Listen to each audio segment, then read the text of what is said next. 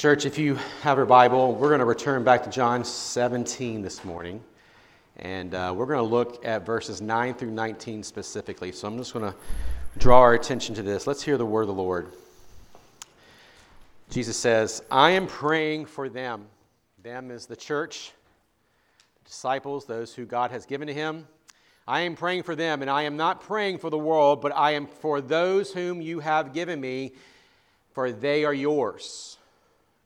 All mine are yours, and yours are mine, and I am glorified in them. And I am no longer in the world, but they are in the world. And I am coming to you, Holy Father, keep them in your name, which you have given me, so that they may be one, even as we are one.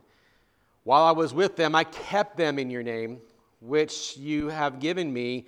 I have guarded them, and not one of them has been lost except the son of destruction, that the scriptures might be fulfilled. But now I am coming to you, and these things I speak in the world, that they may have my joy fulfilled in themselves. I have given them your word, and the world has hated them, because they are not of the world, just as I am not of the world.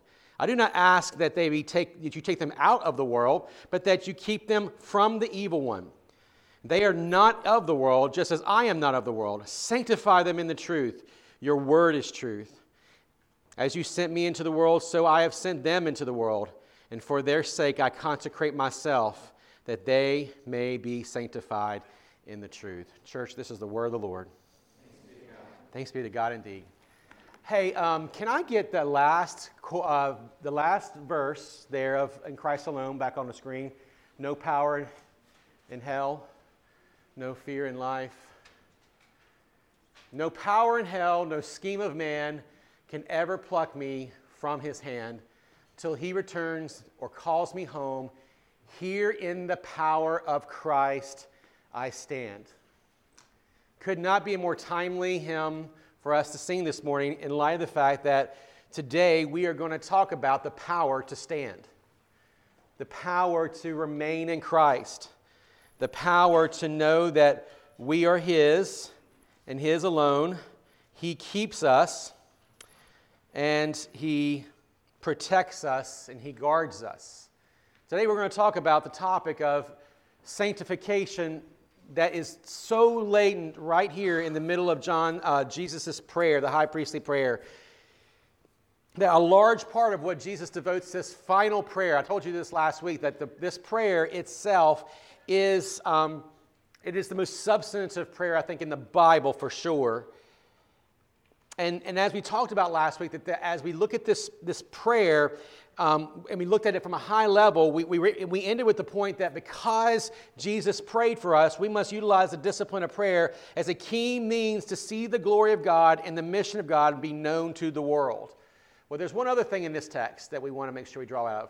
That our sanctification is a key means by which God would make his glory known to the world. That him keeping us, and that him guarding us, and that him sanctifying us in the truth, as we've seen here in this text, are all key parts of God's process of making his glory known to the world, to making his mission known to the world. So in this prayer, we see so much of God's own heart for your sanctification, for my sanctification, for our ongoing standing and being able to stand in the power of Christ. It's wonderful.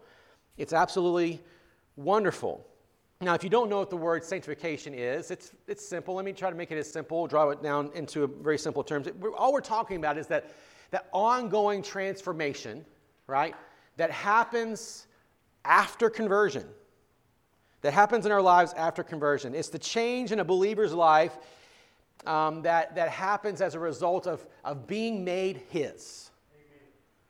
Now, we want to talk about this, and we want to think about this well, because change in our lives, this topic of change, it's really sometimes misunderstood in the Christian life, in so many different parts of the Christian life, because what happens oftentimes, and we'll see this today in our text, or at least we're going to draw it out, is that we blur the lines. Justin talked about this in Sunday school if you're here this morning.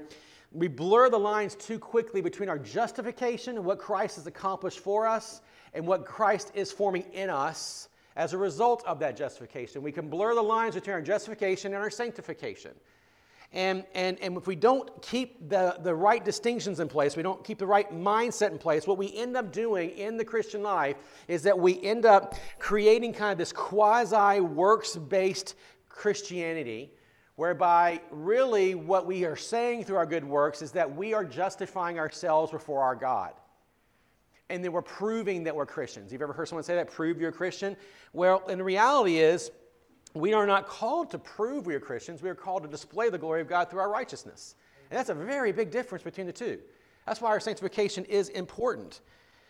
And so we can point our fingers to other groups of people. You know, we're in the Reform camp, and we like to think we have our Reform street cred and everything. We got our doctrine down, justification by faith alone, yes. But we can fall into this trap just as easily as other people because we can tend to make our works and our righteousness and our activity and our behavior and our convictions and all these different things that go along with the Christian life, which are good things a lot of times in the Christian life. We can make them a matter of of us proving that we're saved or earning our salvation, and that's not really what the Bible tells us. And so as we talk about this topic of sanctification this morning, here's the main idea that I want to tease out this morning. That the purpose of our sanctification, all right, the purpose of that ongoing transformation after our conversion, the purpose of our sanctification is that the church in all ages, just pay real close and lean into this idea, the church in all ages would be a testament of the redeeming love of God, who through the work of the Spirit continues to produce fruit and lasting fruit on his choice vine. We saw that in John 15, right? That choice vine that God has created, and that he produces fruit in our lives is his work to do this, and it's one of the ways God displays his glory because he wants us to be a testament of his glory, of his redeeming love through the fruit that he bears in our lives. And so we're going to talk about what does it mean that God's the one who produces that fruit in our lives, and then what does it mean that we are participating in bearing some of that fruit. Sometimes we get those things kind of mixed up, and hopefully we can come to some conclusion or some ideas or better clarity on that this morning. So here's what I'm going to do. I'm going to really, from a high level, talk about those verses I just read from verses 9 through 19, so you can put your eyes there. And I just want to tease out a couple of things that this passage says about sanctification that I think will help us, give us a framework or a foundation. And then we're going to go into, what is sanctification? What is it and what is it not? Okay? So let's just talk about the first thing we see in this in verse 9, roughly through 11 or so. We see that the ground for our sanctification, the ground for our transformation, is God's redeeming love. Okay, where I get that? Verse 9, I am praying for them. I am not praying for the world, but for those whom he has given me, for they are yours. So there is a distinction, as we noted last week, and it's a hard distinction, but there's a distinction between the way God feels, if you want to use that word, although be careful with that, right? But God's affections, if you will, for his people versus those who are not his people. And that this idea of our sanctification must begin. I am praying for them, Jesus says. That should give you great encouragement. That you have a Savior, we talked about last week, who is praying for you. And why does he pray for you? Because you're his. Amen. From the foundations of the world, God made you his, and Jesus has made you his by his work for you, that you and I are God's own children. We are adopted children. And friends, I can't fathom the depth of God's redeeming love any better than that. That is just fantastic. And we saw last week that, as we said a minute ago, that visible disparity between what God's concern for the world versus God's concern for his church. And so if you want to understand the first and most important part of the work of sanctification, you've got to understand you're God's. And it's because of his Son that you're his. And like we saw in verse 11, he keeps you in his, he's praying that God keep them in your name. That word name is very, very important, that your identity is there. We talked about this in our men's group on Thursday night, this idea of sanctification and how important it is that the antecedent to anything in us that says put to death those things therefore in you, like in Colossians chapter 3, is that we remember the antecedent is because you are in Christ. That keep them in your name. That a name is very, very important. Whose name you are says a whole lot about you. What identity you hold to says a lot about you. During his earthly ministry, Jesus kept his disciples in his word, it says there in verse 11 or so. Why? Because he wants them to be united. And where does their unification come from? Not in uniformity of behavior and action, but in identity, in the name of God, in the name of Christ. We are united. That's how God keeps us. That's why, because it reminds us that the ground of our transformation, that if we want to see change in our life, it has to begin and it has to end with who Jesus is and what he has accomplished. And friends, this is what we got to make sure we say before we move on to the next idea here. The overwhelming commitment that God has for your and my continual growth and sanctification cannot be overstated. And I forget that way too often. That God is, even on my weakest moments, God is radically committed to my ongoing transformation. That he's praying for it, he's keeping me, he's guarding me. And that root is, of course, in his redeeming love for his people. Amen. The second thing we see in this passage, briefly, is the power of our sanctification is God's preserving power. Like that is it. It's his love that is the ground, but the power for it is his preserving power. It says there in verse 11, he keeps us. Jesus said, I kept them while I was with them, but now I'm calling you to keep them. I'm praying to you, Father, to keep them. He guarded them, verse 12. He gives us the word there in verse 14. And that, again, at the end of the day, that God would be and in verse 17 is most important, right? They are not of the world, just as I am not of the world. Verse 17, sanctify them in the truth. Who is doing the sanctifying? God. Not you and I. God is doing the sanctifying work. And that's really, really important. We're going to tease all this stuff out here and try to make it clear here in a minute. But what Jesus is saying is, he's not praying that they would sanctify themselves.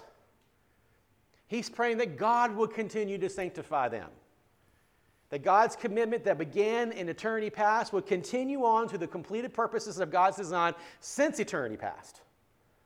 This is what Jesus is praying for. He's praying for his people.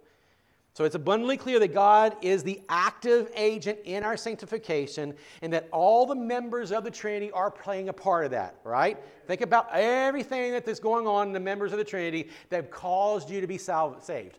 The Father's decree to give you to his Son before the foundations of the world. The Son's active obedience to save you by giving his life as an atonement for your sin and raising to life and give you new life. And the work of the Spirit, that's the active, ongoing work to preserve you. Friends, that is delight. There is nothing more delightful than that. Absolutely, fundamentally the most essential thing that you want. If you want to see change in your life, and I'm speaking to myself as much as I'm speaking to anyone else here, because I have my own battles, Lord knows. I have to remember whose I am and who's the one who's keeping me. I'm not in danger. I'm not in danger of losing. And that's a really, really, really big point. I might struggle and I might unnecessarily fight with sin and various parts of sin in my life, but I am in no danger because of the redeeming work of God of falling finally away. Third thing we see in this text, before we get into the meat of what we're going to talk about this morning, is there's a content and a context to this sanctification. Look at verses 15. We saw it a minute ago, verse 15 through 19. I do not ask that you take them out of the world, so here's the context, but that you keep them from the evil one. Did you notice what the context is? The context, and as painful as this is that you are right where you're supposed to be by God's design, and he's using this very context, this very place, this very time, this very season to sanctify you. What he is doing, though, in this context is keeping you from the evil one. Amen. He's keeping you from the final corruption of the evil one. You can see this in Job. You can see this in all kinds of places in the Bible, that even though Job himself, who had to get permission from God to go and persecute Job and to really basically destroy Job's life from one end of the spectrum to the other, pull every thread he possibly could, what happened? What did Satan tell God? He says, well, I'll tell you, if you take all these things away from him, he's going to curse you and die. And what does he finally do? He does not, does he? Now, Job has some problems if you read through there, and he has some whiny fits here and there, and he misses the point. There is no doubt about it. So this is not about Job's righteousness. This is about God's ability to keep Job. If you read Job any other way, then you're reading Job wrong. This is God keeping Job, not Job keeping himself. That's where the enemy fails. He puts all the attention on you and puts all the attention on me, and he gets us to take the attention off of God, the keeper of our faith, the keeper of our salvation, the keeper of that work of redemption. So that's the context of it, right? The world who hates the truth and hates the church. We see this everywhere in our world today. They hate everything that has to do with God's design. We see it increasingly in our world, but this is the context God has placed us in. And it is suffering. It is not easy. Christians who want the easy believism life are not looking at the true work of God through Jesus. But there's a content. I think you can probably see easily there. Again, verse 17. What is the content? Sanctify them what? In the truth. Your word is truth. We talked about that this morning again in Sunday school. Just what's the nature of God's word and how do we stand on it and have more assurance of it. But in a sum total, it is this, that the sufficiency of God's scriptures are the only deposit of truth that we have. Like you and I can muster around doing all kinds of things, trying to figure out and understand the world better, and there's nothing wrong with that. But ultimately, the defining truth and ways in which we understand and interpret the world we live in is going to come through God's self-revelation of himself, through his word, and namely through his son. That's how we understand the world. This is the content and context of our sanctification. So we saw that the ground for our, again, just a reminder, the ground of our sanctification is what? It's God's redeeming love. The power of our sanctification is God's preserving work. And then the power of that. And then the context of our content of our sanctification is the world, but God's word. Amen. Now, having seen that in the text, now let's talk a little bit about what does this mean for the ongoing work of sanctification in our lives? I just want to spend the rest of the time this morning just thinking about what does it mean that we are sanctified, or what does it look like? Well, here's a few things to kind of whet your appetite here. Here's Louis Berkhoff, great theologian from the early 20th century. To me, my favorite of all the systematic theologies out there. Here's what he says. This is his definition of sanctification. It's the gracious and continuous operation of the Holy Spirit by which he purifies the sinner, renews his whole nature in the image of God, and enables us to perform good works. I'll say that again. It's the gracious and continuous operation of the Holy Spirit by which he, the Holy Spirit, purifies the sinner, renews his whole nature in the image of God, and therefore enables us to perform good works. So do you see the dual thing that's happening? There's kind of a paradox there, right? There is the work, the ongoing and continuous work of God to produce and to change. It's an inside-out change in the life of the believer. It's not an outside-in change. Him renewing us and making us and conforming us back to the image of Christ. Therefore, we are restoring us back to that Eden, if you will, right? That's what we are called to. That's what God is doing through Jesus. And then, therefore, our good works flow out of that so that we might be a display to the workmanship of God. That's what we see in Ephesians chapter 2. We'll look at that here in a minute. One of the confessions we hold to here, Grace Church, the Second London Confession, chapter 13, paragraph 1 says this about sanctification. Those who are united to Christ and effectually called and regenerated have a new heart, so inside, and a new spirit created in them through the power of Christ's death and resurrection. Therefore, that's what we talked about in that last verse of in Christ alone. It's the power of God in which we stand. So these things are created within us, and it goes on. They are also further sanctified really and personally through the same power by His Word and Spirit dwelling in them. The dominion of the whole body of sin is destroyed. The various evil desires that arise from it are more and more weakened and put to death. At the same time, those called and regenerate are more and more enlivened and strengthened in all saving graces, so that they practice true holiness without which no one will see the Lord. I love that. So comprehensive. You just see it right here. It's so clear, just breaking it down. It is the work of the heart and the Spirit within us through the death and resurrection of Jesus. So there's an inside. You got to get inside. Well, I can't get inside, can I? I need something divine, something supernatural to get on the inside. And therefore, then that continual sanctification through the Word and Spirit, and therefore taking dominion over our bodies, destroying the power of sin in our lives, and therefore being alive and strengthened by the saving graces continually so that we might see the Lord. Here's the most simple way of putting it, and it's the title of my sermon, Redemption Applied. Sorry I put you through all that just to tell you that. That's all sanctification is. It's redemption applied. It's God applying the work of redemption to you and I. That's it. And it's the work of God through the agency of the Holy Spirit to then produce good fruit in us. Now, why does all that help us? Well, first of all, because it reminds us that our sanctification, as I said earlier at the very beginning, is not justification. These are not the same thing. And it's too quickly blurred. Again, going back to Louis Berkhoff, the legal act, justification, he defines it as this, the legal act of God by which he declares the sinner righteous on the basis of the perfect righteousness of Christ.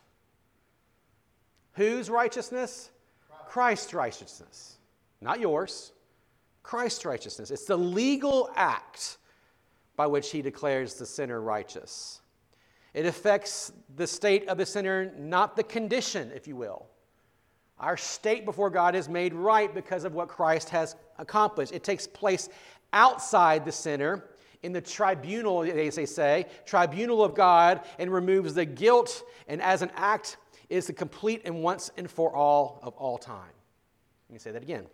It removes the guilt of sin and is an act that is complete at once and for all time.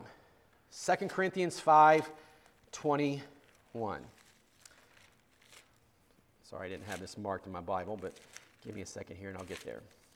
2 Corinthians 5:21. This is the ministry of reconciliation. Here's what it says. For our sake he made him to be sin who knew no sin, so that in him we might become the righteousness of God. That's justification. It's an objective act outside of us.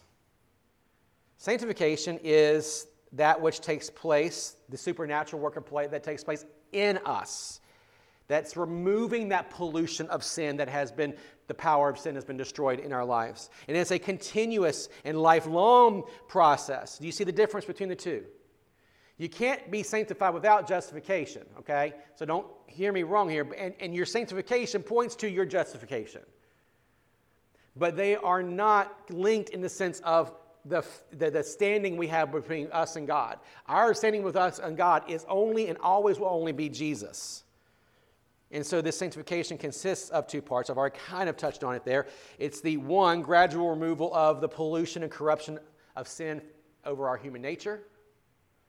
So that's one aspect of the sanctification, is that gradual removal of the pollution and corruption of sin of the human nature. And two, it's the gradual development of the new life that is consecrated to God. It's a both and, right? It's a turning away from and a turning to. That's what we always say. When you think about repentance, you got to think about repentance as both it's a two-way thing, right? It's a turning away from something that has polluted me, it's something that has corrupted me, and it's a turning to something that's giving me new life. And of course, we know that to be only Jesus. So then the work of sanctification is always related to our repentance.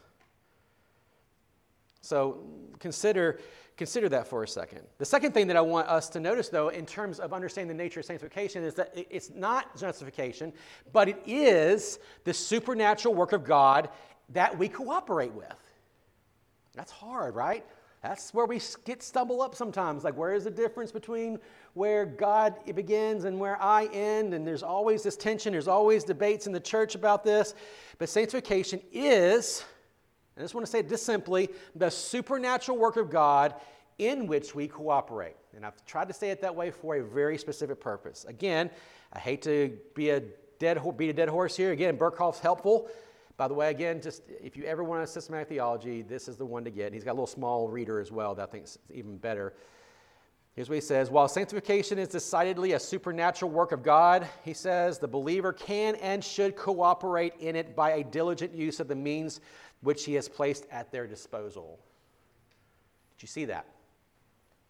It is decidedly a supernatural work of God, but the believer can and should cooperate in it by the diligent use of the means that God has placed at his disposal. So when you put these two things together, what we're trying to get at and tease out in terms of the nature of sanctification is that sanctification is entirely the work of the Holy Spirit, divinely applying redemption to our lives. But it is progressively realized through our cooperation with the Spirit, with the Word of God. This is something that's vitally important. We don't place a lot of attention here anymore in our church, in the church today. I don't hear a lot about this in preaching today, especially in general evangelical worlds. The Second London Confession, in the second paragraph of that same chapter we talked about on sanctification, helps us a little bit in this. It says, the sanctification extends throughout the whole person, though it is never completed in this life. Wow, thank goodness, right? In terms of I can look at my worst day and I just know that, okay, God's not done with me yet. Some corruption remains in every part. From this arises a continual and irreconcilable war with the desires of the flesh against the spirit and the spirit against the flesh in this war. The remaining corruption may greatly prevail for a time, yet through the continual supply of strength from the sanctifying Spirit of Christ, the regenerate part overcomes. So the saints grow in grace, perfecting holiness in the fear of God. They pursue a heavenly life in the gospel obedience to all the commands that Christ, as the head and king, has given them in his word. So did you see what it did there? The guarantee is this. It's a constant work of the Holy Spirit in our life. It's not going to be completed in this time until Jesus returns. And you and I are to play a part in the obedience to Christ's commands. That's just very clear in Scripture. So when we say that it's all the work of sanctification is all of God, we need to think about 1 Thessalonians 5:23. Now may the God of peace himself sanctify you completely. It's one of our benedictions we say here, by the way. May the God of peace himself sanctify you completely. May your whole spirit and soul and body be kept blameless at the coming of our Lord Jesus Christ. So do you see what Paul is saying there? He's saying to us, this is what he's praying for you, just like Jesus prayed over. He prayed for the Thessalonian church. He's praying like Jesus prayed for his church, that God would completely sanctify you. This is his work. It's completely his work. Completely means God's entire work through the work of the Spirit in our lives. God, again, I cannot state this enough. We've seen it here in chapter 17, verse 11 and 12. He is in the keeping business. That's what sanctification is. He's in the keeping business. But what is meaningful then about my cooperation? Do I need to cooperate? Might be another question. Well, let's talk about, first of all, why cooperation is necessary, why it is meaningful. Let's consider 2 Corinthians. We're looking at a lot of scripture this morning. 7:1, verse 1. Since we have these promises, right? So antecedent, always look for those since, therefore, those things always tell you what the antecedent of the command is, right? Since we have these promises of what? Jesus' life given for us, dying for sinners, rescuing us from death and hell. Since we have these promises, 2 Corinthians 7 says, Beloved, let us cleanse ourselves from every defilement of the body and spirit, bringing holiness to completion in the fear of God. Did you just see that? So now we're to play a part in bringing holiness to completion in our lives, cooperating, if you will, in the fear of God. Why? Because of the antecedent of the promise that Jesus has already accomplished for us in our justification. Do you see why we can't blur the two? Why it's dangerous if we blur the two? It's very dangerous. Hebrews 12:14 says, Strive for peace with everyone and for the holiness without which no one will see the Lord. So then, the meaningfulness of our part of the sanctification process, of our cooperation, is necessary because it brings holiness to completion. Right? That's what we seem to see here in this text. The promises of God cause us to truly and freely grieve the remaining defilement of sin in our lives. So that's something the believer should always have as part of life. Like frustration and grief over sin is actually a grace. Because you hate it. And you should hate it. I should hate it. And it's meaningful. Our cooperation is meaningful because our striving is connected to us seeing Jesus vividly. It's what it says there, right? We will, even when we saw up there in Second London Confession, paragraph 2 and 3, that on which no one will see the Lord. Like we are called to see the Lord, but we see it as we continue to cooperate in the ongoing work of holiness in our lives.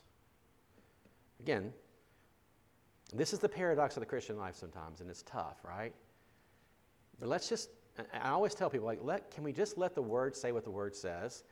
And all the mystery that's in between the text is all part of God working it out, right?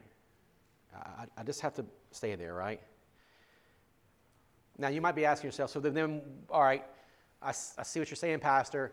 So what happens if I don't cooperate? Like, if I fail to cooperate, does something happen? And in one sense, no, because your justification is sure in Christ. So that's what we want to make sure we always stand on that truth. Like, if you don't cooperate, because there are going to be seasons, we all know them, that we don't cooperate. We fail, we turn, we trust something else more visibly or experientially for our trust, and we put our hope in that. We lean on that, and whatever those things may be, they all may be a little different for every one of us in the Word. But we still must cooperate, and I don't think it's really a choice as to whether or not a Christian actually does ultimately cooperate. Right? No, we really don't have a choice as to whether or not we cooperate.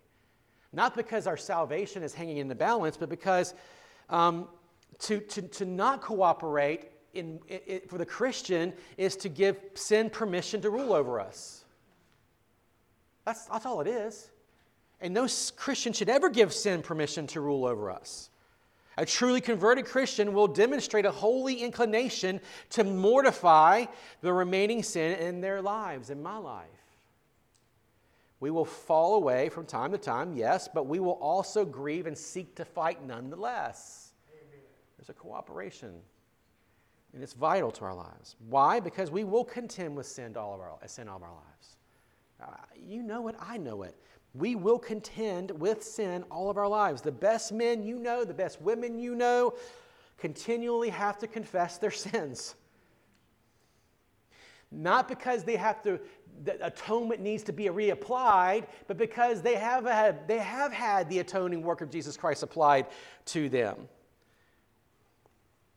We are created for good works to show off the workmanship of God. I want to go to Ephesians chapter 2,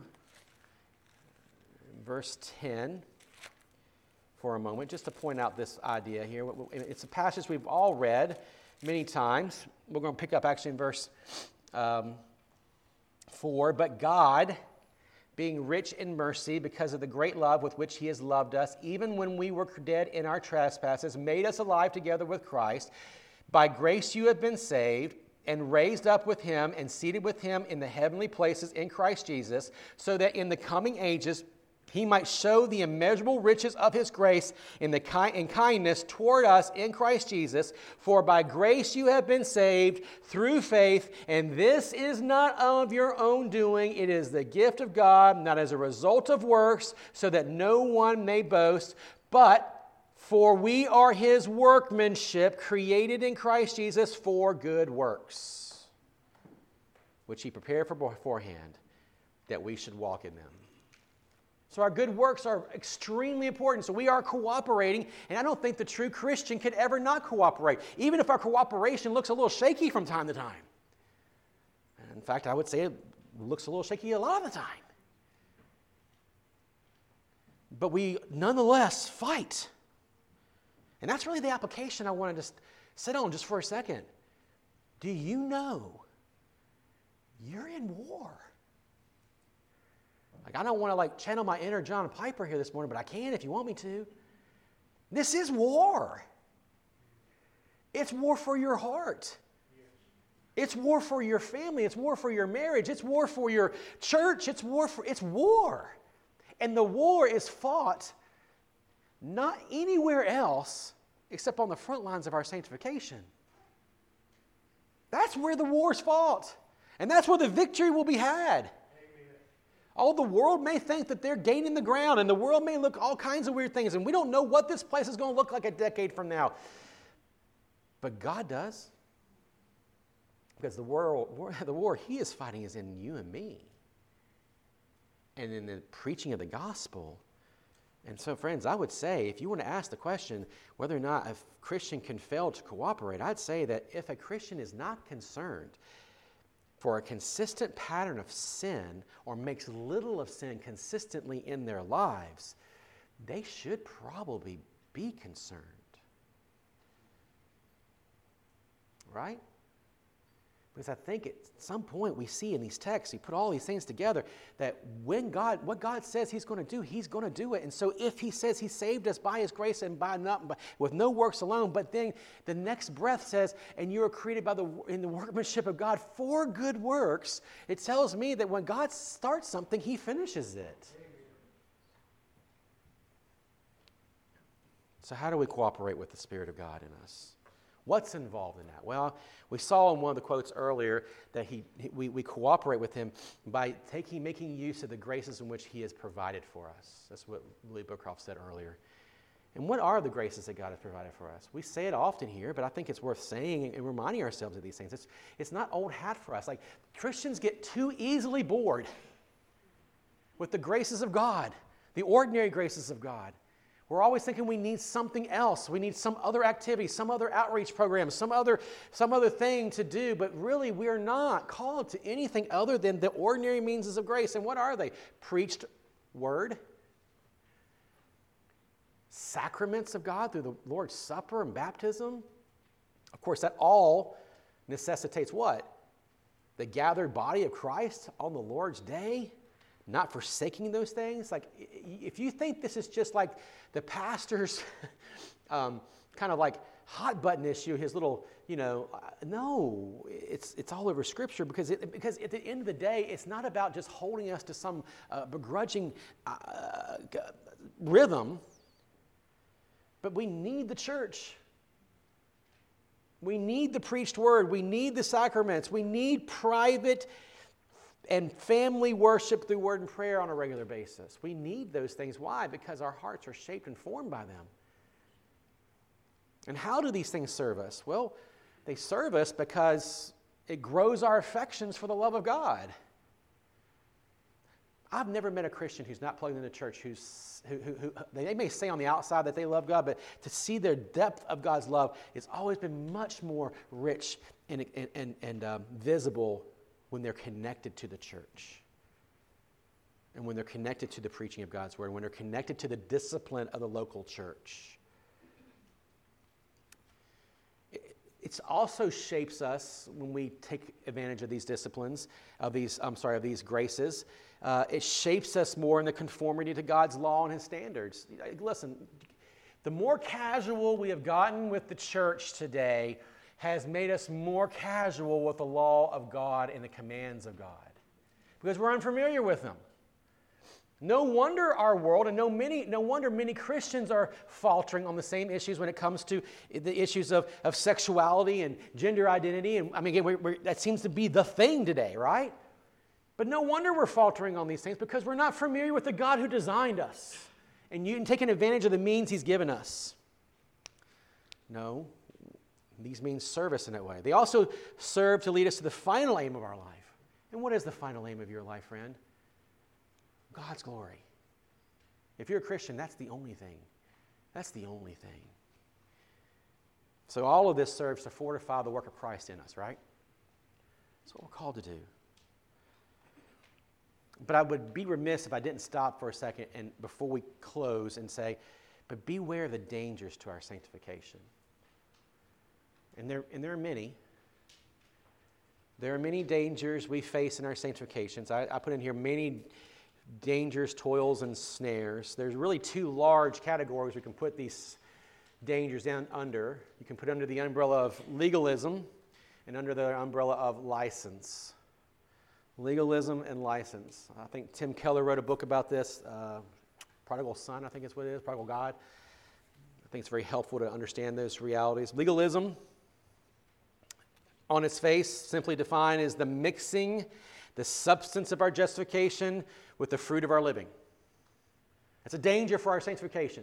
It's a danger for yourself spiritually, to mix our justification with the fruit of our living. It's a vision for perfectionism in the Christian life, and we got to be very, very careful because it creeps in all kinds of places. Here's where it creeps in. Self-righteousness.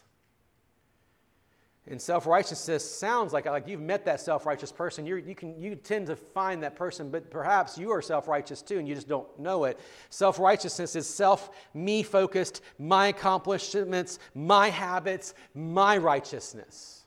That's what self-righteousness is. It's replacing the imputed righteousness of Christ in justification with self-made righteousnesses and various kinds of pietisms. Right? I do this, I don't do that. I have this rhythm. I do it better than you. You're always comparing yourself to the other person, what that person's doing versus what you're doing. That is self-righteousness. And if it's done in the context of the church, it's a dangerous thing to your soul, friend. Very dangerous thing. But legalism also does something on the opposite side of the coin. It can kind of create what we call this persistent sense of guilt. Now, you might go, well, isn't guilt a good thing? Well, let's talk about that for a second. It sounds pious. Persistent guilt sounds pious. It's this self-deprecating. It sounds so self-deprecating, but in reality, the persistent guilt is radically self-focused and self-aggrandizing. It's really focused on me. It has this air of false humility. That's equally self-righteousness. It's got an air of repentance, but it lacks the proper, as I've said already, antecedent to our repentance, which is Christ. Because if our guilt only leads us to despair on how we failed to meet a certain standard, we're not focusing on Jesus. We're not seeing Jesus. And that's not repentance. No, true repentance has the antecedent and always looking at Jesus, but persistent guilt always drives us to ourselves, always drives us to our failures, and it never actually gets us to see Jesus. So focus is on the self-failure, and therefore our despair in being more disciplined in areas that we'd like to be more disciplined. See, there's a difference between a contrite heart and a guilty heart. A contrite heart, one or both of them acknowledge the remaining sin in their lives. So both of them are doing that, guilt and contrition. But one focuses on me, i.e., persistent guilt, and what I must do differently, and on the other focuses on Christ and what He has done to adopt us into the family of God and the Spirit of God doing that ongoing work of birthing new life in me. See the difference between guilt-driven repentance versus contrite-driven repentance? It's important.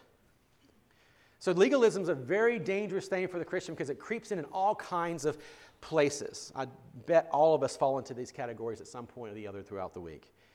The end result is legalism is good old-fashioned self-reliance.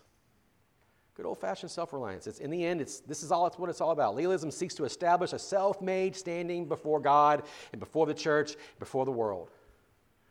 And the work of sanctification can often be so easily supplanted by self-justification if we're not careful.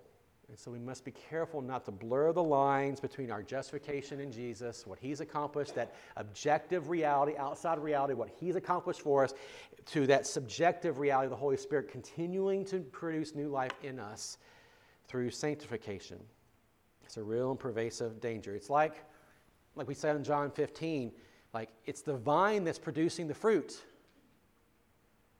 But when we get this backwards, when we get this turned around, what we end up doing is we just become people who are trying to staple fruit onto the vine. We can't staple fruit onto the vine. You ever done that before? You ever tried to take a piece of fruit and just try to tape it to the vine or staple it back up to the tree? Do that. See what happens. The next day it's going to be really disgusting. Or a couple days from now it's going to be really disgusting. It's not going to work. It's rot. It's nothing but pure rot. And sanctification that gets turned around through legalism ends up being just pure rot too.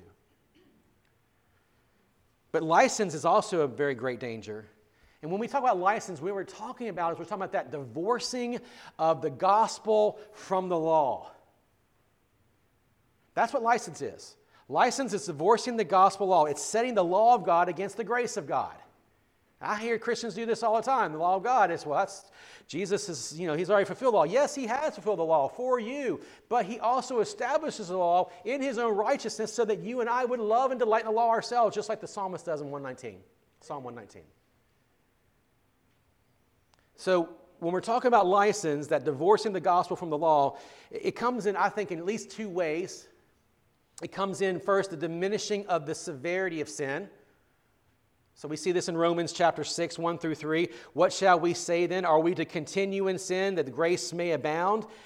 And Paul says with absolutely no stutter in his breath, by no means. Exclamation point, hard stop.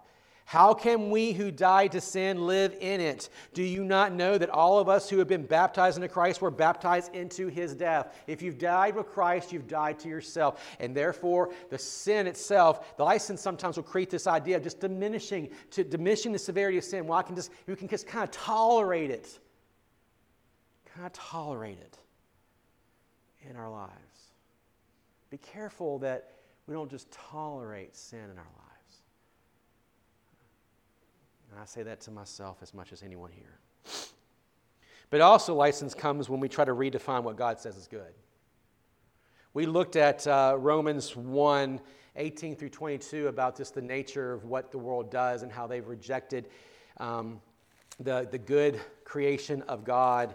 And you saw there in verse 18, it says, for the wrath of God is revealed against heaven to all ungodliness and unrighteousness, who by their unrighteousness suppress the truth. But we need to pick back up in verse 23 from that and read down through 32.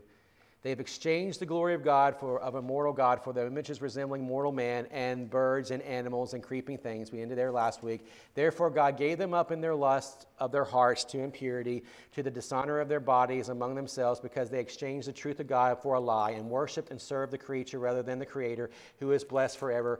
Amen. For this reason God gave them up to dishonorable passions. For their women exchanged natural relations for those that are contrary to nature, and men likewise gave up natural relations with women and were consumed with passion for one another, men committing shameless acts with men and receiving in themselves the due penalty of their error. It's not easy to read, is it? Verse 28, and since they did not see fit to acknowledge God, God gave them up to a debased mind to do what ought not to be done, and they were filled with all manner of unrighteousness, evil, covetousness, malice. They are full of envy, murder, strife, deceit, maliciousness. They are gossips, slanderers, haters of God, insolent, haughty, boastful, inventors of evil, disobedient to parents, foolish, faithless, heartless, ruthless. Though they know God's righteous decree, that those who practice such things deserve to die, they not only do them, oh boy, they give approval to those who practice them. So what is plain to them, they reject. Friends, I pray this never happens in the life of a believer, but it can. I believe it has. I believe there are people who we'll find later on in life might be genuine believers, but they fall into the lie that they can redefine what God says is good. I hope that's not the case. It's not something we should mess around with too often much. Because ultimately what God says is good is for our good. The way God says things are and design things are the way it should be. And it's for our good. So as we finish up this morning, I want to commend something that I have found, and I'm hoping I can get a few copies of this eventually down in the cafe. We'll see soon. But The Bookends of the Christian Life by Jerry Bridges. And in this little book, he builds out the entire picture of sanctification on two axes. One is the axis of our justification. The other axis is on the work of the Holy Spirit. Sanctification is this intersection of Jesus' justification for you outside of yourself and the Holy Spirit's ongoing work of preserving you. It's the axis point between those two. That's where your sanctification rests. So then I say that to you because at the end of the day, that's where I want us to land the plane this morning. If you want to understand your sanctification, if I want to grow in my sanctification, it's going to come by those two means. Constant growth and delight in the work of justification that has been accomplished by my Savior Jesus, and trusting in the ongoing power of the Holy Spirit in me. I cooperate with that.